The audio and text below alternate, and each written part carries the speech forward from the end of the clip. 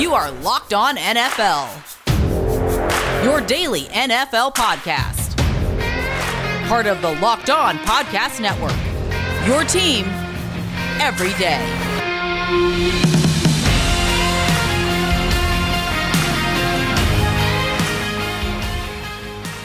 Welcome in, football fans, to another episode of the Locked On NFL podcast here on the Locked On Podcast Network, your team every day, with your Tuesday hosts, Luke Braun of Locked On Vikings and myself, Ross Jackson of Locked On Saints. This football season will be different, and Pepsi is here to get you ready for game day no matter how you watch this season. Pepsi is the refreshment that you need to power through your game day and become a member of the League of Football Watchers. These passionate fans are the real generational talent that Pepsi fuels, because Pepsi isn't made for those who play the game. It's made for those who watch it. Pepsi, made for football watching. On today's episode of Locked On NFL, the Tampa Bay Buccaneers edge out the New York Giants on Monday Night Football, and it's fair to say that the Giants lost the game more than the Bucs actually won it. Then the trade deadline fireworks are already underway in the NFL. Two major trades already in the books, with more potentially on the way ahead of Tuesday afternoon's deadline. We'll talk about the big trades from Monday, and Luke and I are going to give our big name trade proposals ahead of the 4 p.m. Eastern time deadline. And finally, we'll bring in Marcus Mosher for our fantasy forum to get you the update on waiver wire targets. And he's also going to tell you why you should consider benching running back Ezekiel Elliott for the foreseeable future. Once again, I'm Ross Jackson at Ross Jackson Nola on Twitter, joined as always on Tuesdays by Luke Braun at Luke Braun NFL. And this is Locked On NFL. All right, Luke, so let's dive in right into this one. The Tampa Bay Buccaneers win on Monday Night Football 25-23. This was a game that actually did come down to a potential two-point conversion that Daniel Jones just waited a little bit too long to pull. A bit too long. I was trying to be nice. But we're not interested in being nice tonight, because you've got some things to say about the New York Giants. So, my friend, I'm going to hand this mic over to you, and you can take it away. Listen. Okay, well, first, Bucks. Okay, yeah, Tom Brady looked a little old in this one. And it was like a weird sloppy game. Bucks, you'll be fine. You're 6-2. We'll see you in January. You're totally fine. Okay. Don't worry about this. It's all going to be okay. Giants. Oh my God. You got to make Daniel Jones hitchhike home after this one. Like, he's not coming back to the facility on the bus with you. Listen, Joe Judge had these Giants, this undermanned team full of cast-offs. They got the two former Green Bay Packer linebackers for all the linebacker problems that the Packers have had for like a decade. Couldn't even stick around on that team. And the Giants are starting these people. I mean, this is a graveyard team filled with a bunch of like cast-offs and busts and stuff, and a bunch of draft picks there that they haven't. And Joe Judge had them playing out of their minds and keeping up with this like legacy Bucks team. Yeah. And Daniel Jones threw it away. Several times. Yeah. He threw two absolutely hideous interceptions, and you just can't win a game when your quarterback is doing that.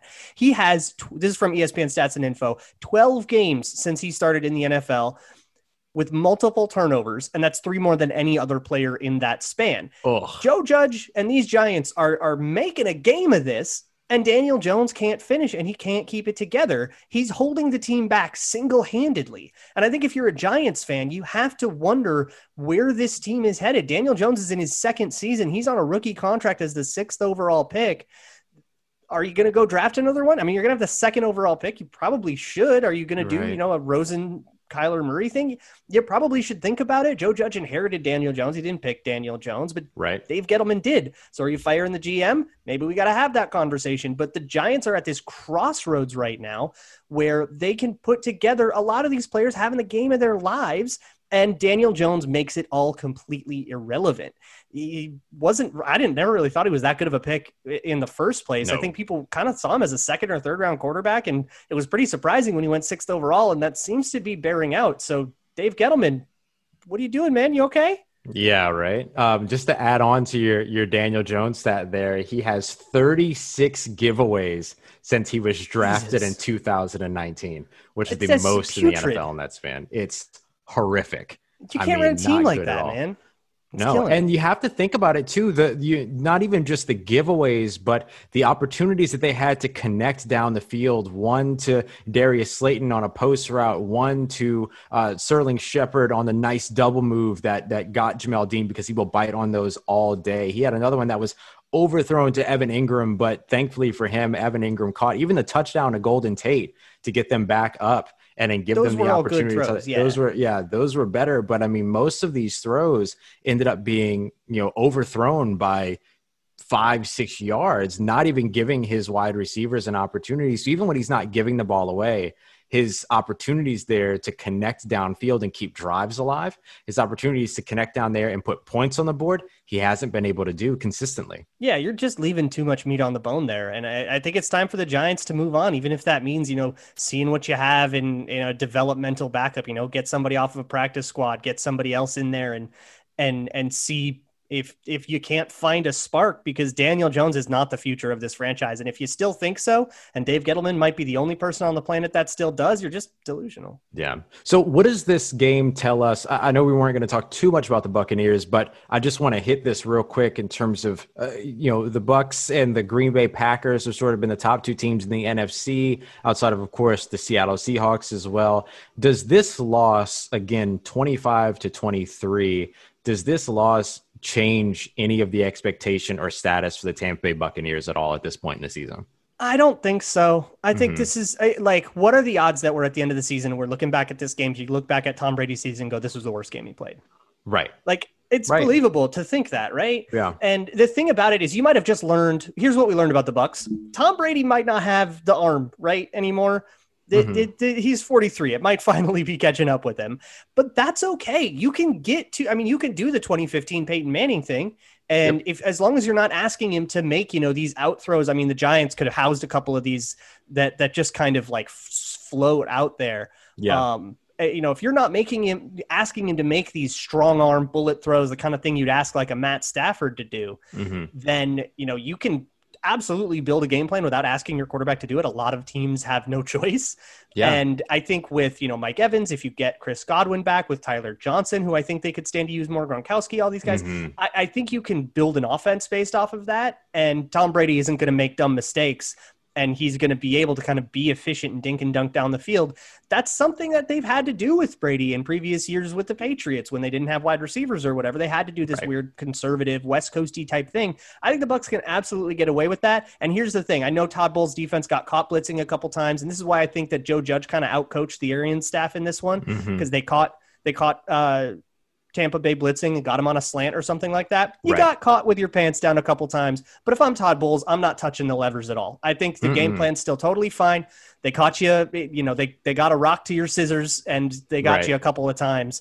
But ultimately, that Bowles defense, I have the utmost faith in. Yeah, absolutely. And that blitzing, I think at one point, I don't know what the number ended up being, but at one point they blitzed on around 78. It was 75+% of Daniel Jones's dropbacks. And, that forced 2 interceptions and nearly more in other situations that could have been converted into turnovers as well. And I think you have to look at Tom Brady, and I, as somebody that very much understands the weird conservative West Coast thing, as the person that covers the Saints here, I think that's have a good blueprint. Yeah, you have to stop, not you, but, in terms of the national media and the way that we talk about these older quarterbacks, we have to stop being so concerned with air yardage and being so concerned with arm strength and all this other stuff, and look instead, are these teams winning without having that attribute for their quarterback? Yes. And I think that that's the thing that has to be most important. It is not that all of a sudden you have to develop this arm strength, but instead, if the offense is winning despite not having that, then that is the most important part of that. Okay, so Tom Brady's arm might be hitting a wall, but maybe if you're hitting a wall of your own, be it a mental or a physical wall, let Built Go be the solution to breaking through that wall. It comes in these easy to take 1.5 ounce packages that you can put in your briefcase, put in your golf bag, grab on the go, and it gives you this nice natural energy and focus that doesn't come with a crash later that you would get with a 5-hour energy type thing. And the reason that it's so nice and easy and natural is because it comes with collagen protein, which is this fast absorbing kind of protein that gets into your system fast fast. It's easy on the stomach, and it's good for joint, soft tissue, hair, and skin health. And it's also loaded with all sorts of good stuff to give you that nice natural high. For one, 10,000% of your B6 and B12 daily intake. And also it has beta-alanine, B3, honey, and a little kick of caffeine. So if you want to get in on that, if you want to try it for yourself, go to builtgo.com and use promo code LOCKED, and you get 20% off of your next order. That's promo code LOCKED for 20% off at builtgo.com. Let's go.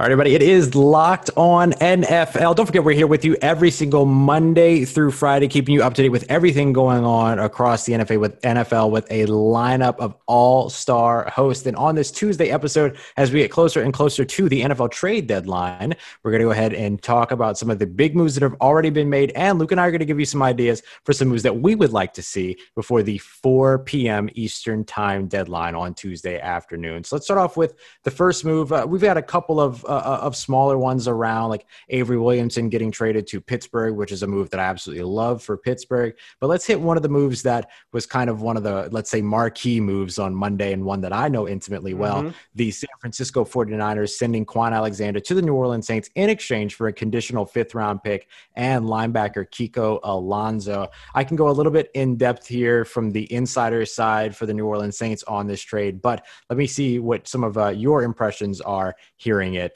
from sort of the outside perspective. Well, yeah, this is just John Lynch packing it in, right? On Quan Alexander. Right. It's a contract he shouldn't have signed. And I guess props to him for like knowing when to fold him or whatever. But this is not, I don't think this is ever a good look for a GM when you have to do a trade like this. This is a contract shed. You're dumping a contract, and you're not even dumping that much of the contract. You're just getting rid of the future years of it. And the Saints are picking up a player that is going to help them in a competitive division. And the 49ers are kind of packing in an idea that they didn't bear out. Quan Alexander was not playing very well for them. And now they pick up Kiko Alonso, who is like barely even like it's starting anymore. Is he even was he even playing in New Orleans? No, he hadn't even seen a snap yet. Yeah, this is not getting much back for your buck. This is dumping Quan Alexander on a team that can handle it right now. And this is John Lynch kind of licking his wounds and trying to cut his losses before they get any worse. Yeah, the condition that's set on that conditional 5th is game time. It snaps. Gotcha. And when it comes down to Quan Alexander, who has just as much of an injury history as Kiko Alonso, maybe a little bit less so, but still an injury history nonetheless. He's coming off of a high ankle sprain. He's been out since week 5 of this season. There's a chance that Quan Alexander, is he even going to be healthy enough? Is he going to make it through practice to get on the field healthy? If that doesn't happen, then the Saints, really all that they do is potentially get a shot at this player that they can cut ties with cleanly at the end of the season. So Saints end up moving on for Kiko Alonso, who started off this season on the physically unable to perform list. They activated his 21-day practice window to get back on the roster. But before he could even do that, the Saints shipped him off. Even though he was looking healthy, the Saints shipped him off to San Francisco and then that conditional 5th. And so the Saints end up trading away a potential pick this year, maybe next year, maybe not at all. They end up trading away a player that was never going to see the field for them, probably because they played, Luke, a total of 25, just about. It's a little bit under 25. 4-3 base snaps so far this season. Oh man. Everything else that they've done anymore. Right. Everything else that they've done is nickel and dime so far this year. So that's where Quan Alexander is going to contribute. If he can get out on the field, he's going to compete with Alex Anzalone for those weak side linebacker nickel looks. And the Saints end up getting somebody an upside at a place where they really need some help. I know a lot of people wanted to see secondary. A lot of people wanted to see defensive line get improved upon, but shoring up the middle of the field is never a bad choice for an NFL defense. Let's move on to one that I think is even worse, which is I hate the Desmond King trade for the Chargers. So the Chargers ship off Desmond King to the Titans for a 6th-round pick. I think the Titans get highway robbery here. Desmond King was on the last year of a cheap rookie deal. He wasn't a first-round pick or anything, so this wasn't a lot of money. He's a quality nickel player that, I mean, the Chargers are in this conference. They're live here, even though they've lost a few tough games. And now the Titans get a sorely needed boost to their secondary in the middle of, I mean, let's be honest, that's a Super Bowl run. Right. And they get it for pennies on the dollar. I don't really see where the advantage is for the Chargers. I don't even see why they picked up the phone on this deal. Yeah, this one was one that was really interesting because the Chargers there had been some rumors that they might be looking at potentially moving Desmond King earlier on in the season because he wasn't seeing a lot of playing time, wasn't really hitting the field. They had Michael Davis, they had Casey Hayward, and then, of course, they signed Chris Harris Jr.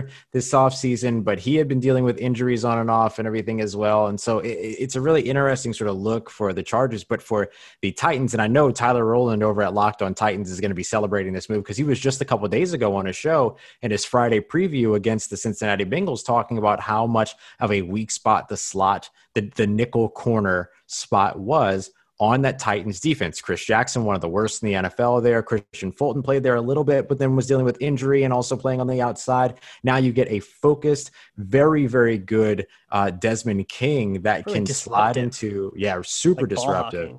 Yeah, really good player who, look, the Titans are used to having a quality slot corner. They had Logan Ryan last year, and now you might even have a little bit of an upgrade in Desmond King because he can also contribute for you on special teams as an all-pro level kick returner as well. And so I love this move for the Titans. And, of course, the Chargers are going to be breaking this down as well over at Locked On Chargers, Daniel and David and the guys over there. But I really don't know why you make this move with the Chargers and the young talent that you have, but this is a great pickup for Tennessee for certain. Yeah, and I think the hard truth there for Los Angeles is this is, I'm going to call it a Jaguars trade.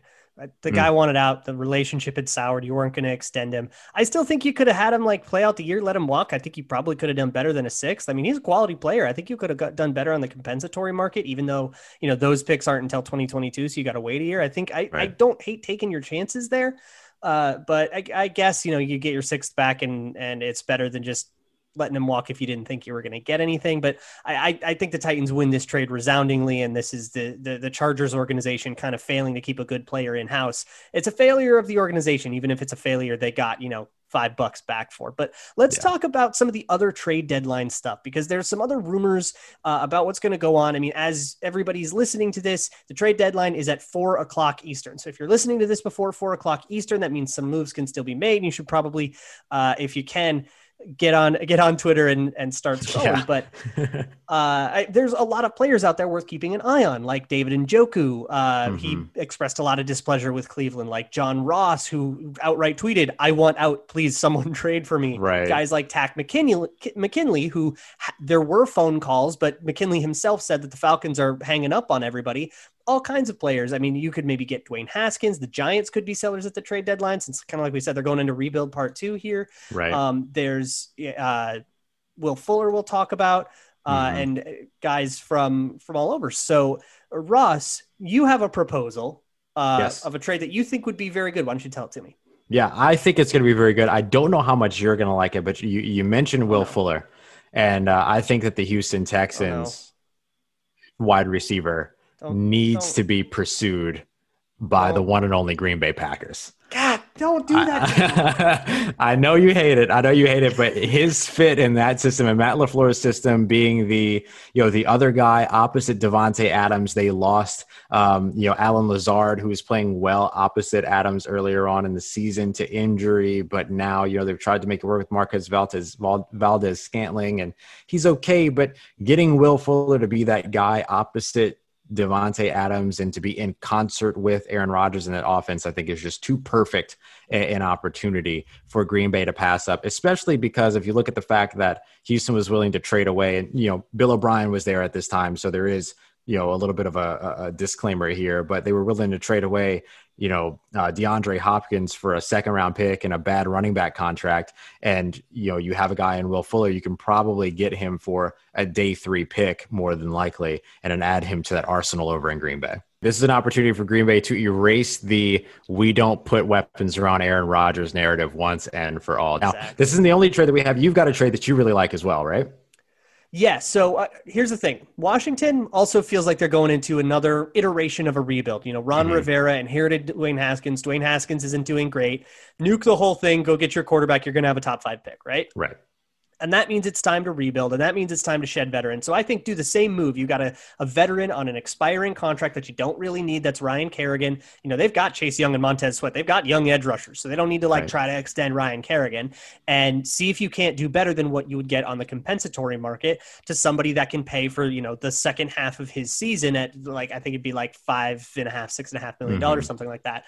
And I think the Rams can take that hit. And I think the Rams would take that bait. They are a team that feels like they might think they're in a Super Bowl run here if they can just get out of that NFC West, get into the playoffs, and get a little help on the edge to help Aaron Donald, who is surrounded by just some soft front seven around him. I think Ryan Kerrigan, as an influx of front seven talent to that run defense, to that defense in general, could be just what the doctor ordered for the Los Angeles Rams. But hey, the NFL trade deadline might not be the only trade deadline you're thinking about, because we got fantasy trade deadlines coming up. So there's a couple of tough decisions you might have to make. You might have to kill your darlings, as it were. And we got Marcus Mosher coming up to tell us all about what we can do at our trade deadline with guys like Lamar Jackson, Ezekiel Elliott, what to do with the 49ers. We got all that coming up, so stick around. All right, everybody. It is Locked On NFL, part of the Locked On Podcast Network. Your team every day. Myself, Ross Jackson, joined as always by my good friend, good buddy, good pal, Luke Braun. And today, as we do every Tuesday, we welcome in one of our fantasy experts from around the network for our fantasy forum. And today, we've got Marcus Mosher at Marcus_Mosher on Twitter, one of the hosts of Locked On Cowboys, as well as one of the hosts over at Locked On Dynasty Football. With everything that's going on, I don't want to lose sight of fantasy football here, because I still got some leagues to win. I don't care about who's getting traded around. I still got some leagues to win. So I have a question. We got fantasy trade deadlines coming up. Absolutely. That's coming up the next couple of weeks. Yes. And I have one name that I'm thinking about, because I feel like the name value, I'm going to be able to get some nice return on him real quick. But I've got Lamar Jackson on my roster. And maybe it's a little weird to be talking about trading him, but I just feel like I'm not getting a ton from him. So is he somebody that I should be worried about as my QB1? And is he somebody that I might be able to put on the trade block here? First of all, Ross, that's a great idea, trading away somebody like Lamar Jackson, because his name will always carry more value than what the actual production is. And as of lately, the production hasn't been great. When a lot of people drafted Lamar in the first or second rounds of their home leagues and 10, 12-team leagues, and he's been fine. I mean, he scored at least 2 touchdowns in the last 4 games, but we haven't seen those big explosive games yet. We're now at, he doesn't have a 300-yard passing game yet this season. He hasn't gone over 210 passing yards since week 1. It's been really a struggle for Lamar, and that offensive line is breaking down. No Ronnie Stanley, Tyree Phillips got injured. So I don't think Lamar Jackson is a plug-and-play starter. You have to keep him in your lineup, regardless of the matchup any longer. I think you can play a little bit of the, if I have a better option on my bench, I don't mind playing him ahead of Lamar Jackson with games coming up against Indianapolis, at New England, home against Tennessee.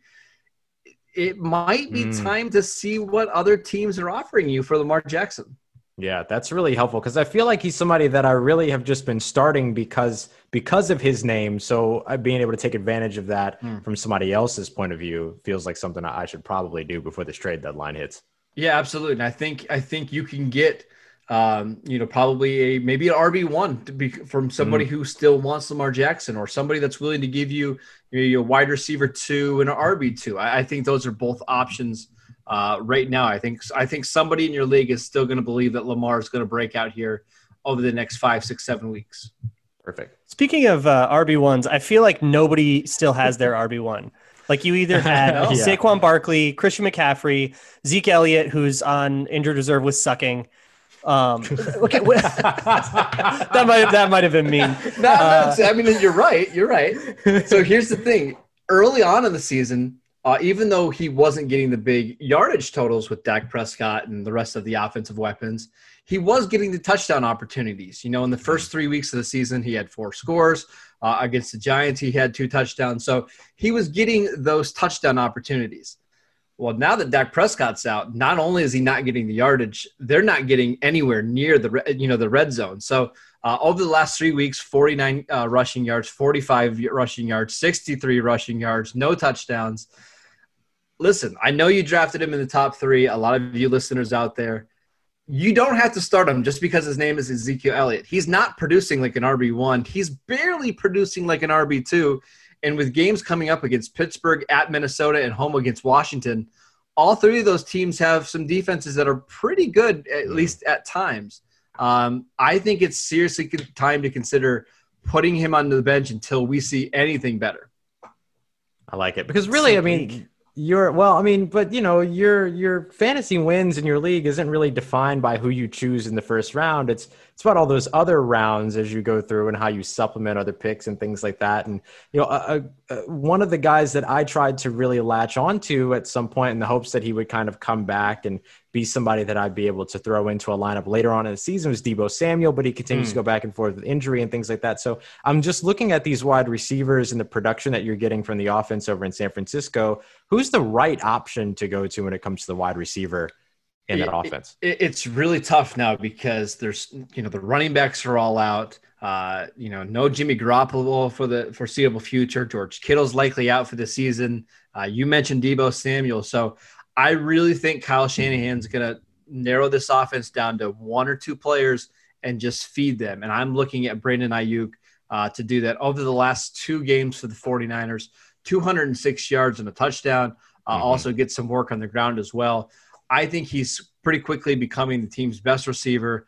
I'm looking for the 49ers to just feed him targets as soon as this week against Green Bay. 18 targets of the last 2 weeks. Wouldn't be surprised if he gets double digits this week against Green Bay.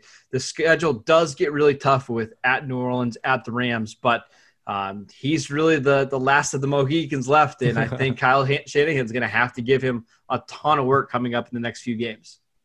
Is there a reason to maybe hold off on that with the situation with Jimmy Garoppolo and stuff? I mean, is that offense going to do anything, or is this a pie worth trying to go get a piece of?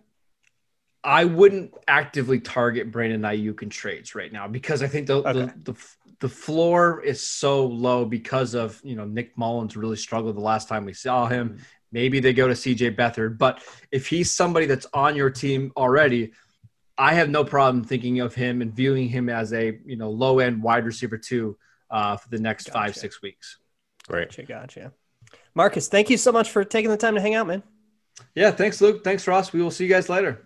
Tomorrow on the show, we got James and Tony coming in to talk about whatever happens with the trade deadline. And also they will have their weekly draft segment as always. And you also have Ryan and Chris coming in on Thursday to preview Thursday night football between the 49ers and Packers. That game's going to be recapped also by Bo and Q on Friday, and they'll also have their weekly betting segment. So we got a lot of good stuff coming up for the rest of the week on Locked On NFL. For the Tuesday show, me and Ross, thank you guys so much for listening, and we'll see you next time.